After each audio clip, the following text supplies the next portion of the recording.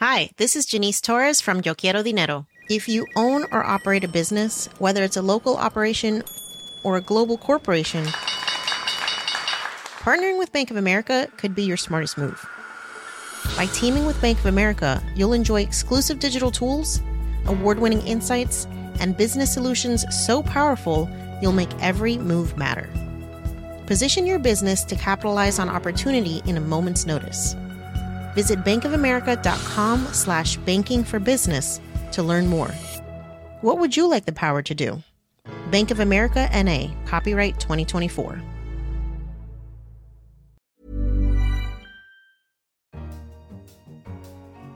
Welcome, and you are listening to The Economist's weekly podcast on science and technology called Babbage.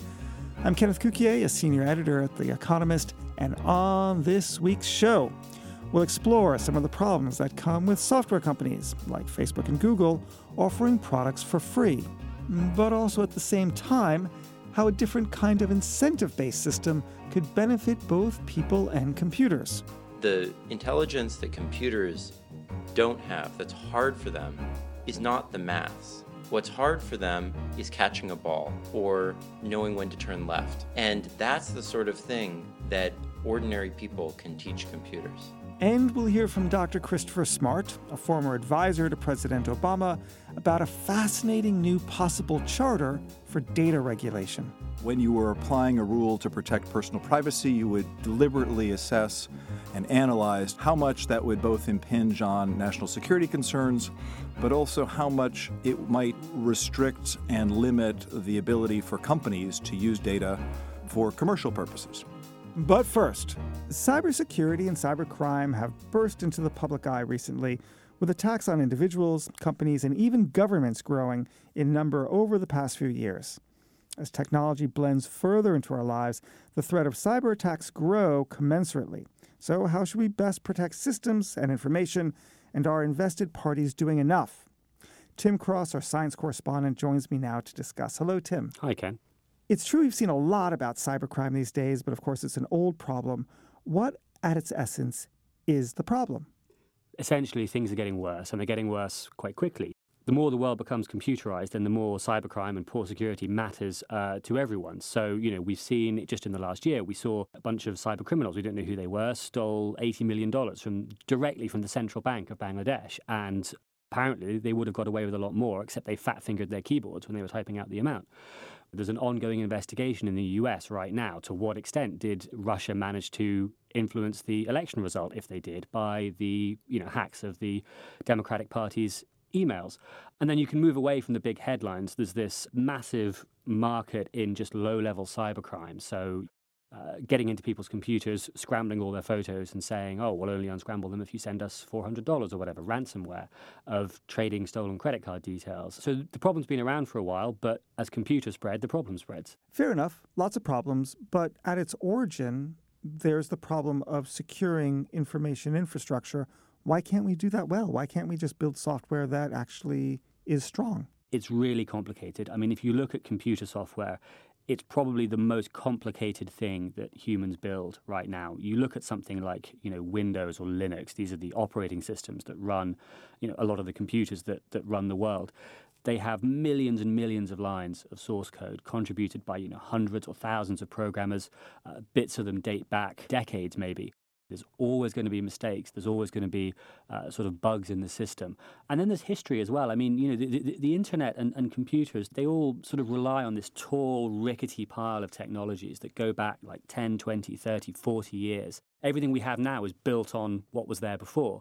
It wasn't until 1994 that some engineers at Netscape said, you know what, it would be really good if there was some way to encrypt, to scramble communications when you're sending them across the web. And without that, e-commerce wouldn't be possible. So no one was thinking about security back when the foundations were being laid. Now, in the articles that you've produced this week, both the briefing and the leader, the voice of the paper, you talk about the misaligned incentives between the industry and greater society. Tell me more about that. So if I get an operating system from Microsoft or Apple or someone, and something goes wrong with it and it crashes and I lose all my data, Apple and Microsoft don't really bear the costs of that. It's just taken as a fact of life that software is buggy, the user uses it at his or her own risk. And so for that reason, there's not a great deal of incentive for them to try and produce bug-free software. And it kind of gets worse as well, because the whole way that Silicon Valley works, the whole approach, go fast and break things. If you go fast, you will break things. But again, because of this sort of cultural assumption, and in some countries, this sort of legal reality that software companies aren't liable when things go wrong, the incentives for them to do too much about this are kind of weak. To an extent, there's an effect on a company's reputation. But really, the proof of the pudding is kind of in the eating. You look out there, people spend tens of billions of dollars on cybersecurity, and we still have this massive problem. So Bruce Schneier, who's a computer security guru who's been around the block on this many times, he said, when you go home with a computer, people say, well, the first thing you should probably do is put antivirus software on this. Don't connect it to the internet until you've put antivirus software on this, until you've configured the firewall and so on. And he said that's a bit like if I go to a car dealership and I buy a car and the guy says, great, congratulations on your new car. It doesn't have any brakes, by the way. And I would advise you buy some brakes, before you drive it too far. And in fact, I can recommend some brake dealers that you might want to try. But, we don't ourselves sell brakes. So you're going to have to go and buy brakes from a third-party supplier, because otherwise this thing you've bought is dangerous and won't work properly. And when you put it that way, it's kind of crazy.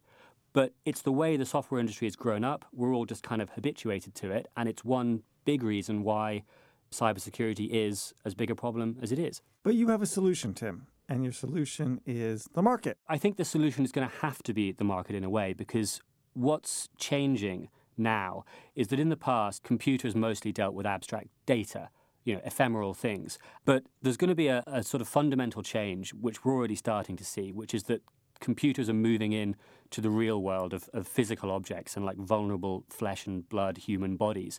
Computers, they're going into everything from, medical devices like drug pumps and scanners to bits of your home. And increasingly, they're going to have what in the jargon is called kinetic effects. They're going to have the ability to sort of hurt people and break things. And the reality is, in our society, things that hurt people and can kill them do get regulated. So I think this is coming, whether the industry likes it or not.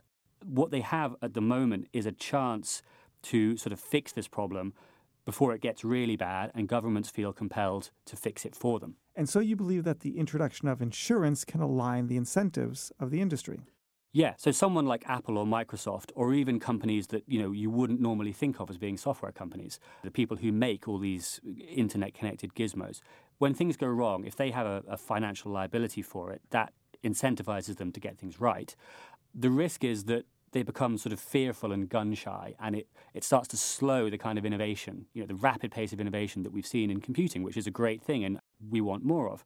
So insurance kind of offers a way through that, because if a company's taken reasonable steps to do the right thing, but something goes wrong anyway, insurance offers a payout, it can make good their losses, and they're sort of free to innovate as long as they do it with one eye on security and one eye on safety. People who don't take those reasonable steps and who keep getting hacked will find their premiums going up and up and up and up and up, and maybe eventually no one will want to insure them and they'll struggle to stay in business. Thank you very much, Tim. Thanks, Ken. In a previous episode, we discussed the woes of the ride-sharing firm Uber, as a handful of senior executives have left the company over the past few months.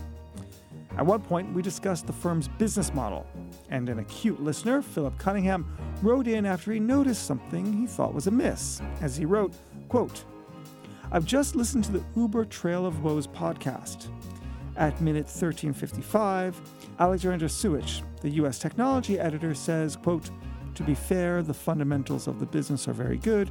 This is not a company that loses money on every transaction, unquote. But Philip wrote, isn't this exactly what the company accounts show? Regards, Philip Cunningham. And Philip is correct. Our correspondent was making a more subtle point, but sadly it was slightly edited out due to time restrictions. What she said was, they're not losing money on every transaction like some of the ones we saw during the dot-com boom. In other words, some trips are profitable, but some aren't. The ones that aren't are subsidized by the profitable ones, but it's not that every trip is unprofitable. Alas, with hindsight, we probably should have left the point in. We welcome your feedback, so don't forget, all of you can get in touch about our content by tweeting us at Economist Radio, or writing on our Facebook page, or emailing us at radio at economist.com. Next, as big data and artificial intelligence are applied to all sorts of areas of life, from optimizing business to improving healthcare and education, it throws a light on the central valuable resource, the data itself. New European rules on the protection of personal information and a new U.S. presidential administration mean that the chances of trade tensions over the cross-border flow of data are high, and this could set back the development of the technology that could bring about so much good. With us in the studio to discuss these issues is Christopher Smart. He formerly served as Special Assistant to President Obama on the National Economic Council and on the National Security Council, and was a Treasury Department official as well. He's currently at Harvard's Kennedy School of Government, but he's working on a report for Chatham House, the Royal Institute of International Relations, on data regulation and perhaps the idea of a charter for data privacy to find areas of consensus among European and American policymakers and industry. So, Christopher, welcome. Thank you. Christopher, data privacy. What is the problem? Well, it's not just a problem of data privacy. It's a problem, as you say, that data itself is becoming an increasingly powerful driver of economic growth really around the world. And it's, as I say, more than just a problem of protecting personal privacy. It's also a problem of balancing that requirement with the requirements of national security. And while both of those issues get a great deal of airtime, there is a third and also vital interest, which is in protecting the value of the data itself in driving greater efficiencies in our economies, particularly in the United States and the European Union, but really around the world, as almost any industry you can point to grapples with the opportunities of the new technologies at hand. So what could a solution look like to bring together all of these different interests? The issue, I think, that is incumbent upon policymakers is to figure out a way to talk about the problem first before they try to find a way to solve the problem. And I think the idea of a transatlantic charter for data mobility and privacy would allow European and American officials to agree on the basic principles that they need to agree on. Okay, I love it. So tell me more. What would be in this charter? Well, I think it would first begin with a recognition that it is not just a trade-off between two problems, but that there is a third imperative that needs protection as well. And that officials on both sides of the Atlantic would agree that as they were each creating rules for their own jurisdictions, they would really make a deliberate attempt to assess these trade-offs. And that when you were applying a rule to protect personal privacy, you would deliberately assess and analyze how much that would both impinge on national security concerns, but also how much it might restrict and limit the ability for companies to use data for commercial purposes. And I should say it's not just commercial purposes for those companies to make money. There is enormous potential for public policy to be improved with the use of this data. What are some of the specifics inside the charter? Besides agreeing to some of these principles, you would also try and establish mechanisms on both sides of the Atlantic for the right officials to be talking to one another, whether it's the criminal justice counterparts, whether it is the personal privacy counterparts, or whether it is the industrial regulation counterparts. And particularly important, I think, is getting legislators on both sides to talk to each other. Now, you have floated the idea of a so-called rating agency for entities that interact with data. Tell me more about that. Well, part of this stems from the fact that I think all of us download apps or share our data with a variety of different organizations, and we check the box that we have consented to the terms without having read it or certainly fully understood the terms of those agreements. Part of the problem is even if you do read it and do analyze it, the data that you share today may be put to different uses over time. So the notion is for such a complex set of issues, you would try to encourage a third-party rating agency, sort of like an underwriter's laboratories that checks out new car models, that can give a consumer with very little time or expertise the chance to understand that if I share my data with company X, they protect it with a certain amount of security, they will use it for certain purposes, and help provide a more accessible, a more intelligent judgment for consumers as they make these choices. Christopher, thank you for joining us. My pleasure. Thank you. Finally, more and more companies, specifically those based on the internet, are offering their services for free. This may seem like a blessing, but what problems could follow a system like this, and how might we change it for the better? Glenn Weil is a senior researcher at Microsoft Research in New York, and he has been grappling with exactly this issue, the problem with free. Soumaya Keynes, our economic correspondent, spoke to him about why this is indeed a problem.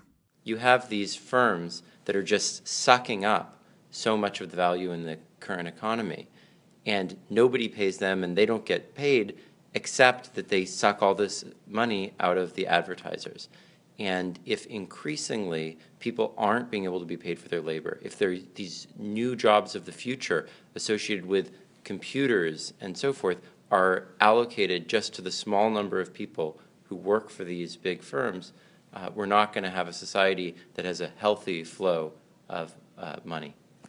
So are you advocating a situation where we had to pay for things like Facebook or Gmail? And you'd get paid. And that's the important part. Yes, you pay for the car that you buy, for the food that you bring home to your family, but you also get paid for the labor you provide. And we're increasingly moving to a world where, yes, there's many things that you don't pay for, but also you have no chance to earn to buy the things that you need. And that's what we need to try to avoid by offering people compensation for the valuable teaching that they're doing of computers. So if you did that, if you both started making people pay to use these services but also pay them to get their data, there would be a distribution of winners and losers there, right? Absolutely, but I think one remarkable thing that I don't think is widely understood is that the intelligence that computers don't have, that's hard for them, is not the maths. What's hard for them is catching a ball or knowing when to turn left. And that's the sort of thing that ordinary people can teach computers. And I think we can have a new society with a huge class of blue-collar intellectual labor, which is really surprising when you think that computer programmers are the only ones who have anything to add. But I think that's really the wrong way to think about things. So what kinds of things would people do to earn money? Would it be allowing Facebook or Skype to record their conversations so that they could train the algorithms to understand speech? Or would it be essentially giving them data on your search habits so that they could then use that information to sell you more things? Well, those are the things that are closest to what we currently imagine. But in a world where we're really paying for this and it becomes something that people get used to, there's many other things that could happen. So a mallard is a kind of duck, and most people don't know what a mallard looks like. But if you show people one picture of a mallard in one position, they will, with 99% confidence in any picture, pick out a mallard. It's just, you sort of get a sense of what the thing looks like. And in the process, rather than having an ornithologist label a bunch of examples of mallards, any ordinary person can do that. And that can then be used to train a computer to recognize mallards. And that's a very trivial example, but there's many examples like this. Many of us have Skype conversations frequently. Imagine that you could earn a little bit of income by just commenting those conversations to make them more useful for a computer. They're recording your conversations anyways and learning on them. But if they knew what was going on, if they could just ask you little questions and you could just get bits of payment for that, you might have the chance to really add a lot more to these systems. So what kind of thing? If someone made a joke, you'd say that was a joke? That was a joke. That was really hurtful to me that they said that. I found that to be racist. That's racist. That's a great example. So we're trying to teach computers not to say racist things. This was a big controversy. Microsoft had a major problem with this. But how do we learn that? We don't have that many examples of that was that person being racist. We might think all the time, oh, that guy was racist. But how do we teach computers to avoid that sort of behavior? We need people to tell us that. And that's the sort of thing that's not being told. And that if we were paying, if we had a system, then we might really be able to learn that. So through economics, we could help computers learn to be less racist. Yes, or more compassionate, or more thoughtful, or more creative. Wonderful. Thank you very, very much. Thank you, Soumaya. Glenn Weil there, talking to Soumaya Keynes. We hope you've enjoyed this episode of Babbage. If you did, please take a moment to rate it on your podcast app or on iTunes. And if you like our journalism, please consider subscribing to the newspaper. You can do so at subscription.economist.com. Any thoughts on this week's show or any of our audio output, please email us at radio@economist.com. And in London, this is The Economist.